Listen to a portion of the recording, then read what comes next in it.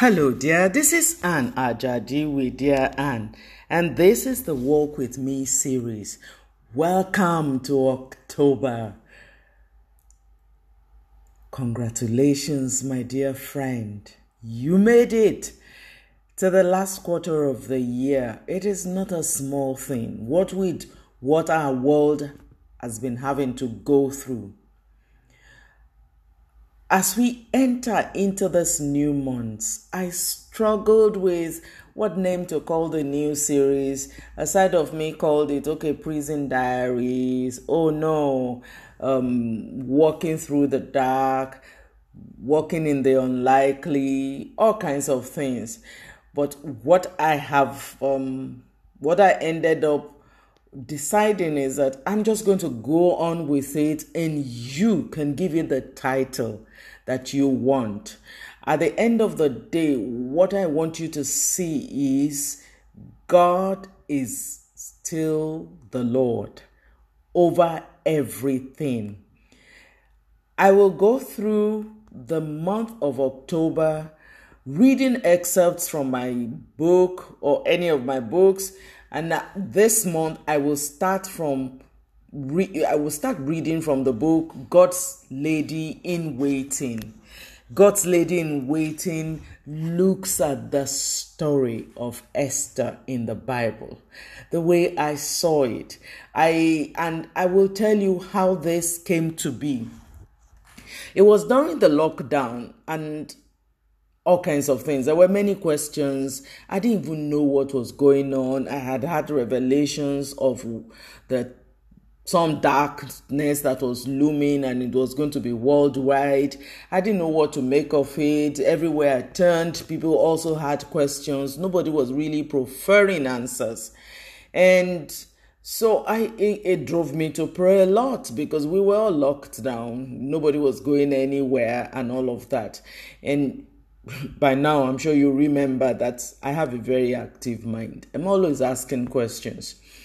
And one of those days, I was actually in the bath. As I was stepping out of the bath, I heard, but I don't have a lot of girls speaking for me. I was like, what do you mean by that? They ignored me and said, would you speak for me? I was like, but I've been doing that all along. He said, no, answer the question. Would you speak for me? It would be nice if I said I answered an emphatic yes. No, I dragged it a bit. And long story short, the title of this book came to me. All the chapters came to me that morning. And that is what gave rise to the book, God's Lady in Waiting. And as my gift to you, I have chosen to read the book to you from chapter to chapter. And I will stop as I go along to talk about what led to the words that I penned down, how the things that I received, how my mind was working throughout that time. So that I don't keep talking and you wonder, when are you going to read the book? So, chapter 1, titled, The Dark Uncertain Times, Walking from Grass to Grace. Esther, born Adasa, Abihail, a Jewish orphan girl, was raised by her cousin Mordecai, who at the time of this story lived in the city of Susa in the land of Persia. She was of the stock that stayed behind in Persia, her king, and returned to Jerusalem after King Cyrus decreed that every Jew was free to return to their native land. The Jews were taken captive by Nebuchadnezzar, the king of Babylon, in the year 597 BC, and Babylon was later taken over by Persia in the year 539 BCE under King Cyrus. Bible story has it that God warned the Jews about straying away from the worship of the true God, and if they did not keep his commandments, they got taken into exile. They served as slaves forced to do hard labor until they realized their sins and changed their ways. Despite the warning, they chose to do their own thing, and consequently, God let them be taken captive by their enemies. They were in exile for 70 years. In time, Babylon was taken over by the Persian Empire, with the exiled Jews as part of their spoil.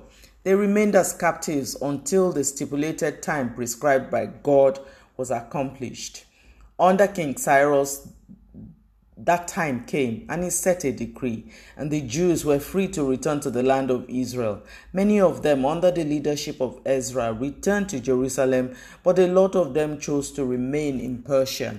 Their story is very much like we see in our world today. Ours may not be a real war situation, but they are wars all the same. Man's disregard for God and his ways always end up creating untoward consequences, some of which can be dire. Some circumstances of life can put a man in desperate need of life's necessities or at the mercy of others for sustenance.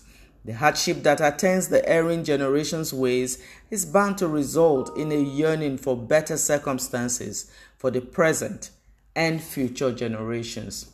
The average family who found a need to go in search of greener pastures in foreign lands did so because they believed that life would deal them a better hand in the new nation, something better than what they had experienced in their own homeland.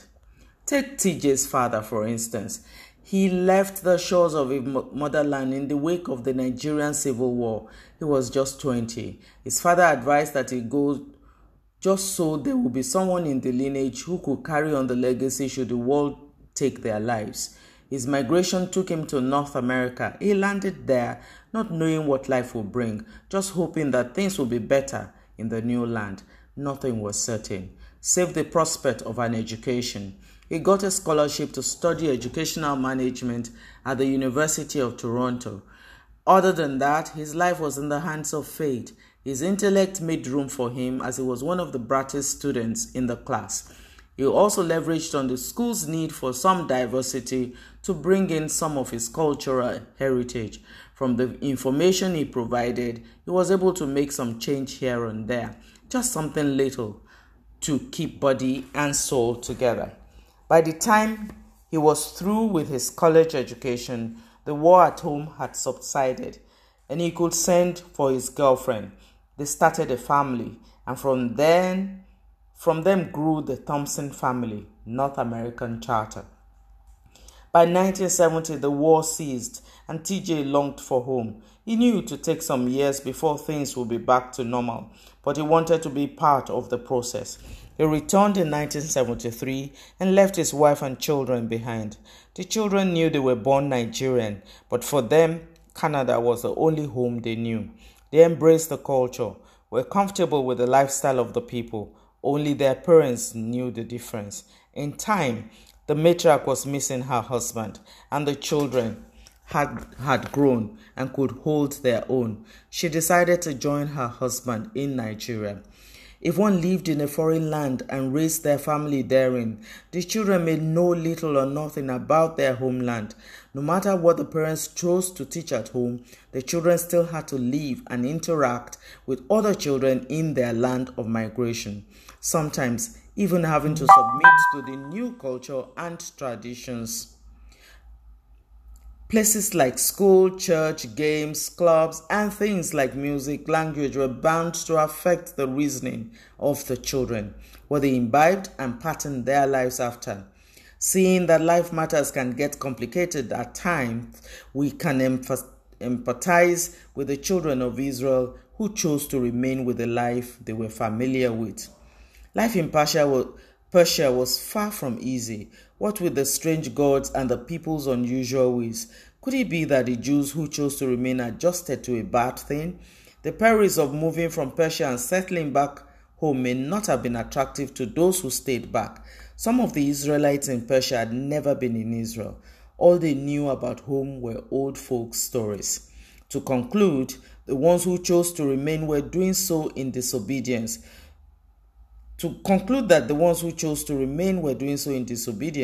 Could be considered insensitive. The younger generation did not know any other life. To uproot them would mean learning new ways of living and missing their friends. True, they were covenant race. God had chosen them as his firstborn and has separated them unto himself. To some of them, those assertions were mere stories, or at best, something to explore. My dear friend, let us stop there today. Tomorrow we'll continue to look at these stories. I promise you they will get interesting as we go along. We will draw some life inferences from them. We will draw our lessons from there, because what I have found out in life is that there is nothing new. What has been is and will forever be. Join me again tomorrow as we explore walking in the footsteps of Jesus. This is Ann Ajadi. God bless you. Have a good day.